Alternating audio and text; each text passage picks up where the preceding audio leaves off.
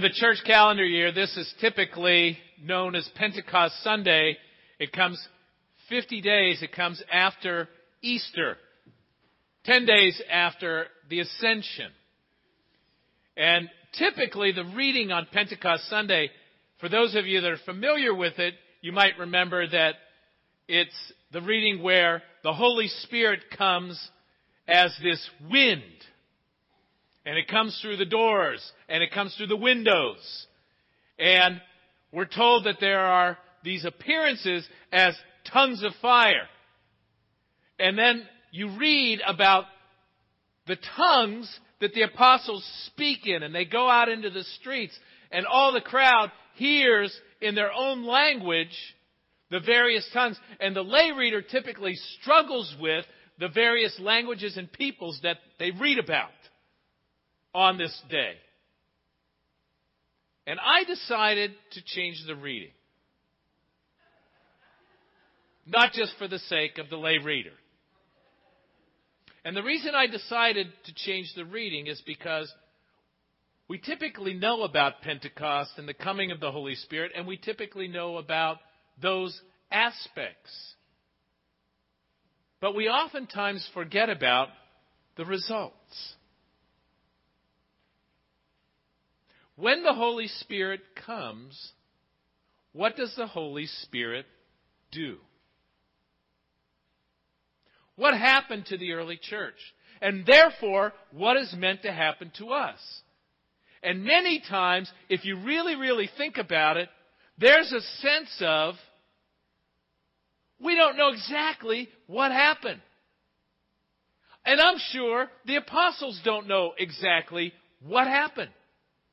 Because they were in the upper room, they were praying, and then all of a sudden, all this incredibly powerful and dramatic effects, almost like Hollywood, happen. Where this powerful wind comes, and these tongues of fire comes, and all of a sudden these different languages come. And I'm sure the apostles were going, this is really wild.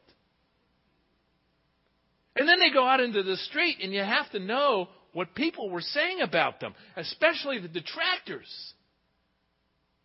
Because the detractors are saying, they're drunk.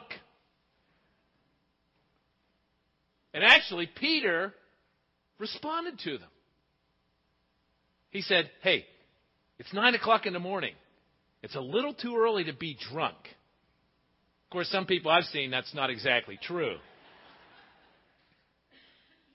But back then, that was highly unusual. And so they said, it's not that we're drunk. And so, what was going on? Because there's a sense of nobody knows exactly what happened.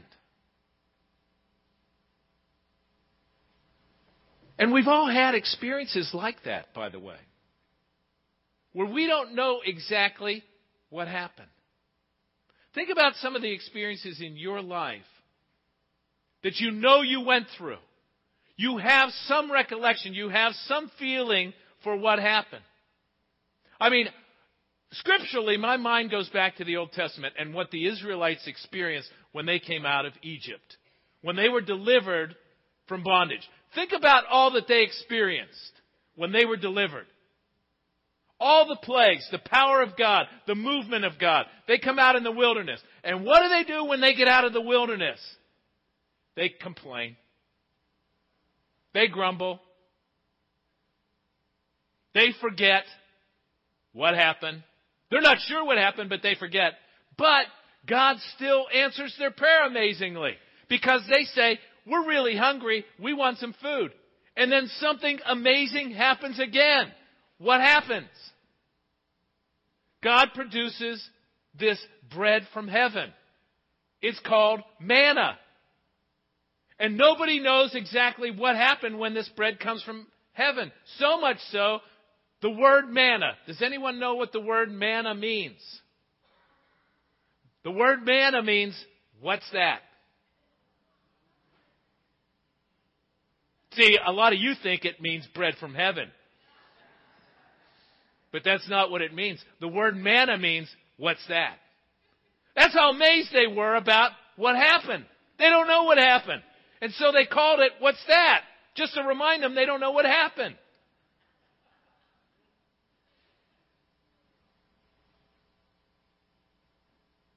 Again, think about some of the occurrences that happened in your life that you don't know what happened.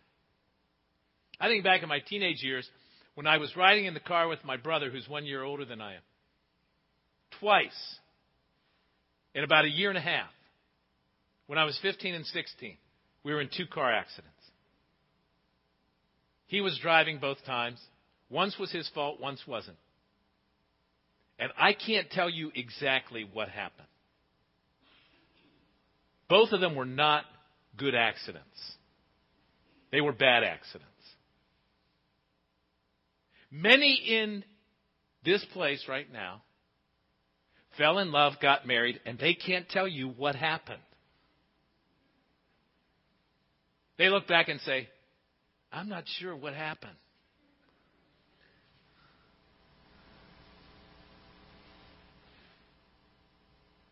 Because there's a lot of occurrences, events, things that happen in our lives that we really can't put our finger on. And think about the apostles and what they were experiencing up to this point, particularly in the recent past. There was what we call Holy Week, and there was Palm Sunday. This incredible event where Jesus triumphantly comes into Jerusalem. And then all of a sudden he's attacked and arrested, and then he goes through this incredible torture, and then the cross. And then they're devastated in the upper room. And then he shows up and they're startled with that. And he rose again. And then they see him several times in this resurrected body that they can't quite figure out. And then he ascends into heaven. They are totally off balance all this time. I mean, you need to almost try to put yourself in that place. So they go to the upper room and they're praying fervently, and then they experience this Pentecost experience. They have been in a what happened mindset for weeks.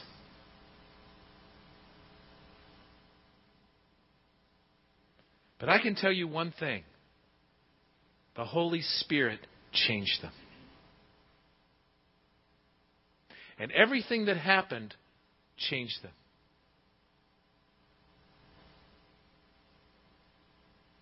And I want to focus on the results of the changes that happened to the apostles. But we need to actually start with the gospel reading for today. Because it really puts it in perspective. And it's in that same place. The same place where Pentecost happened. The same place where they experienced an incredibly intimate time with Jesus Christ. When he spent time with them in the upper room. Teaching them right before he died. Where they spent intense time in fear and in hiding. Where they spent that time where Jesus would appear the first time resurrected. And then they would spend intense time in prayer after he ascended. A roller coaster ride in that upper room. Constantly in flux, constantly imbalanced. But in the gospel reading, Jesus says, and it's important to know, if you have seen me, you've seen the Father. See, what Jesus lived for was to know the Father. Our Father who art in heaven. To know the Father. To know the Father's love. God so loved the world that he gave his only Son. That if you've seen me, you've seen the Father. You've seen the extent of his love. You've seen that he sent his Son for you. To die on a cross for you. In your place for your sin. You've seen the Father if you've seen me. And then I'm going to send you the Holy Spirit who's going to bring you that truth. Who's going to dwell in you. Who's going to be with you to bring you that truth. Because what's critical for your life, what's really going to transform you, if you have that intimacy, if you have that communion with the Father. We celebrate communion every Sunday. We seek Him in worship and in prayer every Sunday. To know the Father through Jesus Christ in the power of the Holy Spirit. That is what we are about, if we really understand our faith. To know the Father, to know the Father's love through Jesus Christ. The greatest commandment, to love the Lord your God with all your heart, soul, mind, and strength. That's why we need to begin with the upper room. We need to begin with Jesus and what His words say. Philip, do you not know? If you've seen me, you've seen the Father. That's the critical part of this. Now let's jump to Pentecost. And what the apostles, when they experienced the Holy Spirit, what they experienced. And they had continued in the apostles' teaching and fellowship and the breaking of bread and the prayers. That's what we need to understand, what we are to be about as Christians. That it's not just logging time in church occasionally. It's not just about being a good person. It's not just about being a nice person. It is about spending that time getting to know the Lord more and more.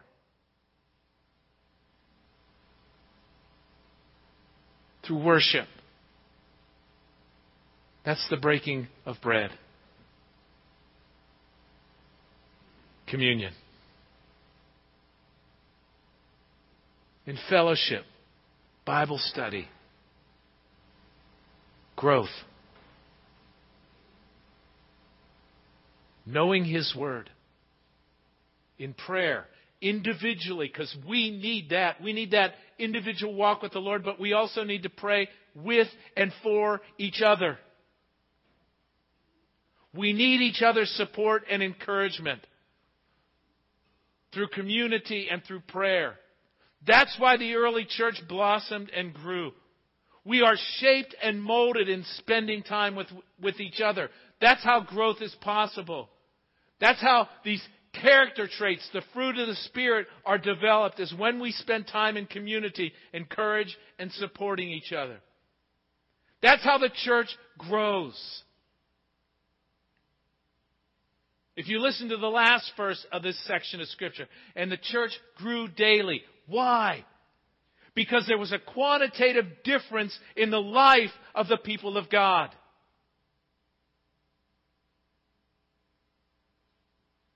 Because they spent time together, because they grew in the knowledge and love of God. Because the Holy Spirit was moving in their lives and they were compelled by the Holy Spirit to witness, to preach, to share the love of God with each other and then bring it out into the community. That's what the church does when it's being the church.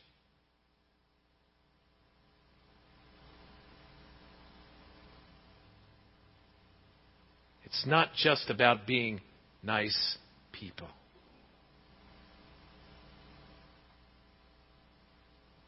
God wants a people transformed.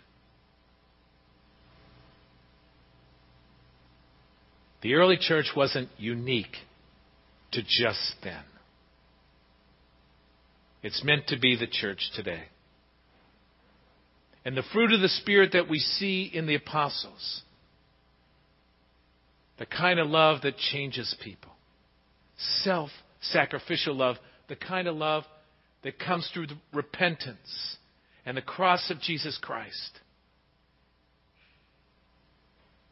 That we learn to love and serve each other with His kind of love.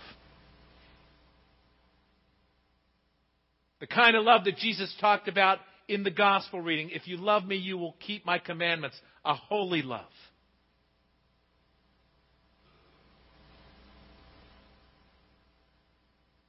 The second fruit of the Spirit, joy. Jesus says in the final prayer in the upper room before He leaves the upper room, so that my joy might be in you and your joy might be complete. His joy. Not just fleeting happiness, not the pleasure that the world offers. His joy.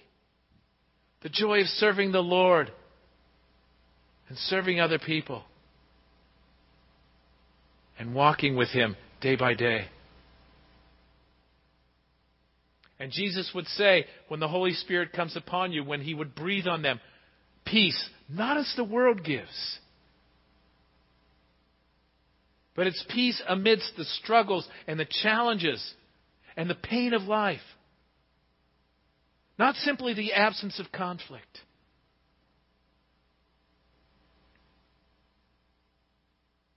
And what also happened on Pentecost in the next few days is they were misunderstood.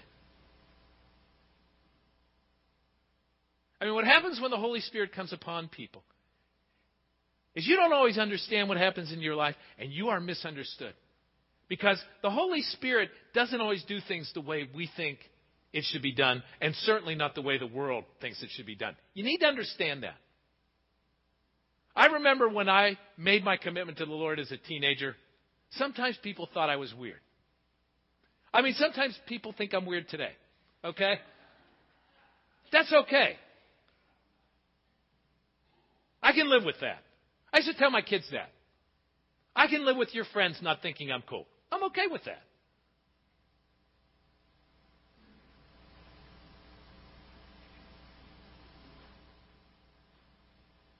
But the world misunderstood Jesus. You know, as I said before, when the apostles walked out, when they were filled with the Holy Spirit, people thought they were drunk.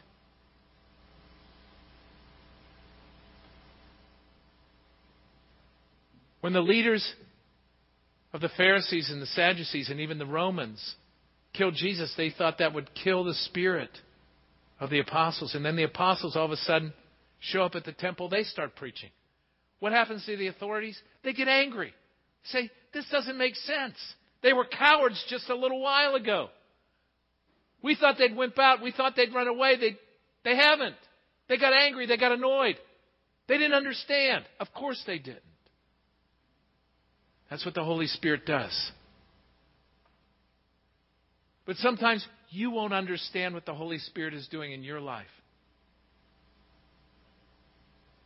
I didn't always understand with the gifts that I thought I had and where I was aimed in high school, that I ended up being an ordained clergyman. It didn't make sense. That's what God had in mind. Misunderstanding happens with the Holy Spirit because He doesn't always do things our way. He doesn't always do things the world's way.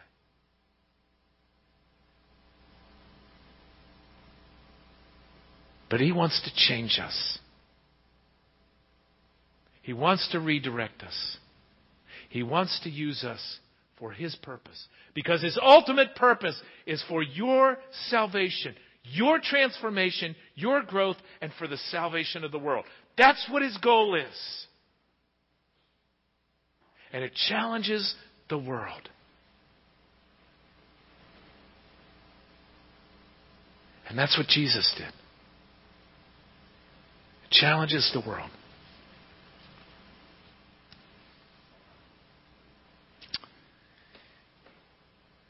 Let's apply this today to what we at St. Luke's are dealing with. And I want to share something about what the Lord is doing personally with me and has done, me and my family. First of all, it's St. Luke's. Let's think about this for a second. Prayer. And they continued in the apostles' teaching and fellowship and the breaking of bread and prayer. We need to be fervent in prayer. With all that's gone on in our denomination, in particular right now with this lawsuit. You know, as much as we have security with our salvation through Jesus Christ, we know where our eternal home is. This home that we worship in, we've got some threats. We need to pray. and pray fervently for the resolve of this. I don't know about you. I'm getting tired of it. And I'm getting tired of paying lawyers. And the challenge to our diocese, we need to pray as a congregation and pray seriously.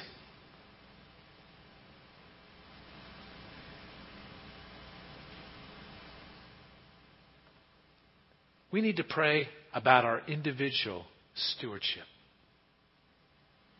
of time, talent, and treasure.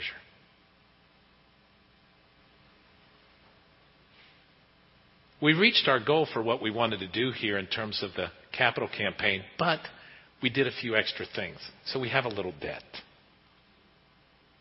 So we need to pray about that. And some of you, your time and talent, the Lord has blessed you and gifted you with time or talent or both. You need to pray about how the Lord wants you to use that. As well as your treasure.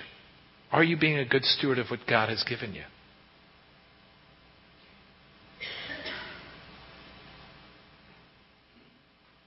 Because certainly the world demands your time and your treasure. And we certainly like to spend those things on ourselves. What's God calling you to? Do you really ask Him how He wants you to use what He's given to you? You need to pray about that.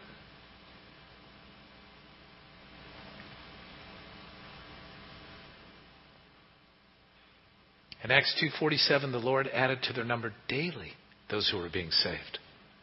We need to be intentional about our witness. We need to be inviting and witnessing and maybe even preaching. Because the Lord wants us to grow. We've been blessed with a tremendous opportunity here. The Lord's given us resources in our worship, in our community. We need to share that. The early church was not shy about it. We can't be. And there's a world that desperately needs the gospel. Desperately needs fellowship. Desperately needs healing. We can't be shy about that.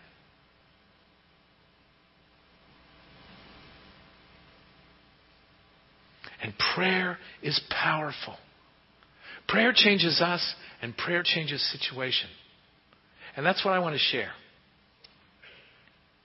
This week, and the time is right, I'm so thankful. Meredith and I are driving north, and I'm going to hold my grandson for the first time. Yes. He's 9 weeks old. Haven't held him yet. Meredith has. She's been up there. But I couldn't go until we got past a few things here, like Lent and Holy Week and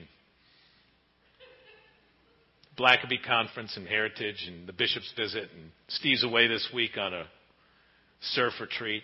Tough job. With 40-some kids and a few volunteer leaders. Now I can leave this week after vestry. And I'm going to hold my grandson for the first time. But I need to tell you a story that's really great. Didn't think this was going to happen. Didn't happen before. My daughter and son-in-law moved to Connecticut in January, and typically they don't do a sonogram that late in the pregnancy, but because they moved, they did another sonogram on my daughter and the baby. And they called Charlie, my son-in-law, and Bethany into the office, and they said, "We need to tell you that your baby has achondroplasia, which is dwarfism." And most parents don't find that out because they don't do sonograms that late. And so Bethany and Charlie called us up hysterical, and Meredith was crying. And because I grew up with a mentally handicapped little sister, I just said, well, we just need to start praying because this is not a short-term thing. This is a long-term thing. And I said, everybody loves a baby, but life gets difficult down the road. And so we just need to start praying now, and who knows what God will do. So they did another sonogram, a 3D sonogram at Yale Hospital in New Haven, which is one of the best neonatal hospitals in the country. And they confirmed it. So they went back 2 weeks later, and they did another sonogram. And the neonatal doctor said, well, this is interesting. His arms and legs are growing.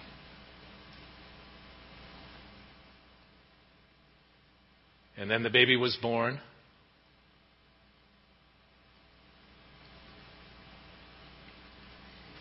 They said he's normal. Perfect.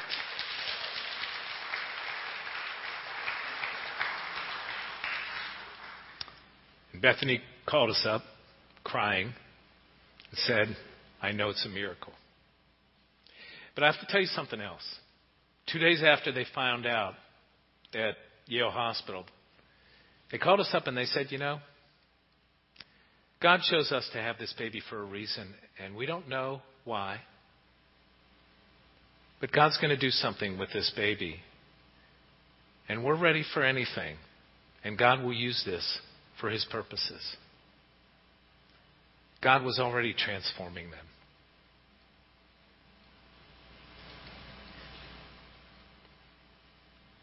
You don't always know what's happening. But God was transforming them at that moment. At the same time, He was transforming that baby. You never know what's happening. You never know what's happening. You never know what's going to happen. But when you trust the Lord, God's in the results. And that's the lesson of Pentecost.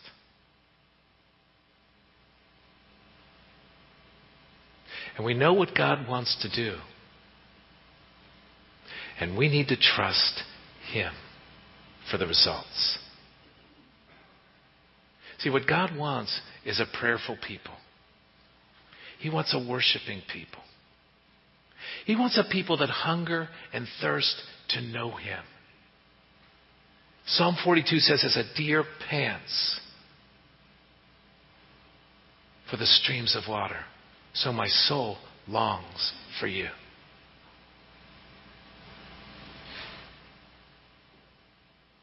And they continued in the apostles' teaching and fellowship, in the breaking of bread and the prayers.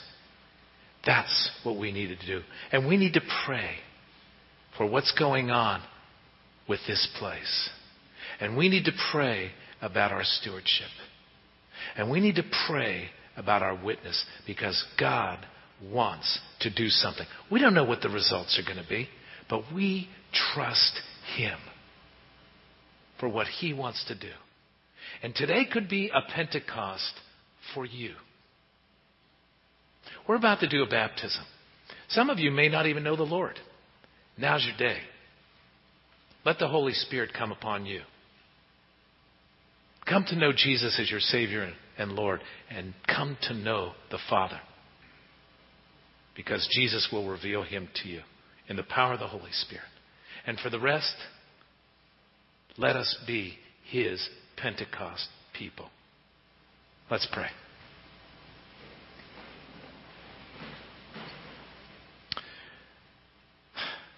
Lord God, we thank You for the gift of this day that reminds us of the gift of Your Son, Jesus. It's by His cross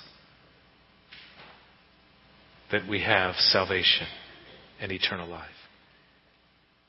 And how Your Holy Spirit comes upon us in powerful ways to change us. We don't always know what's happening or why. But we know You want to transform us to be Your people, to use us.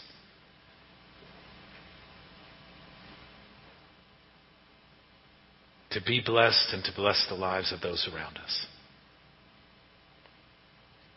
Lord, fill us this day with Your Holy Spirit, that we might truly be Your church for the sake of Your people and for those around us. And we pray this in Jesus' name. Amen. Please stand.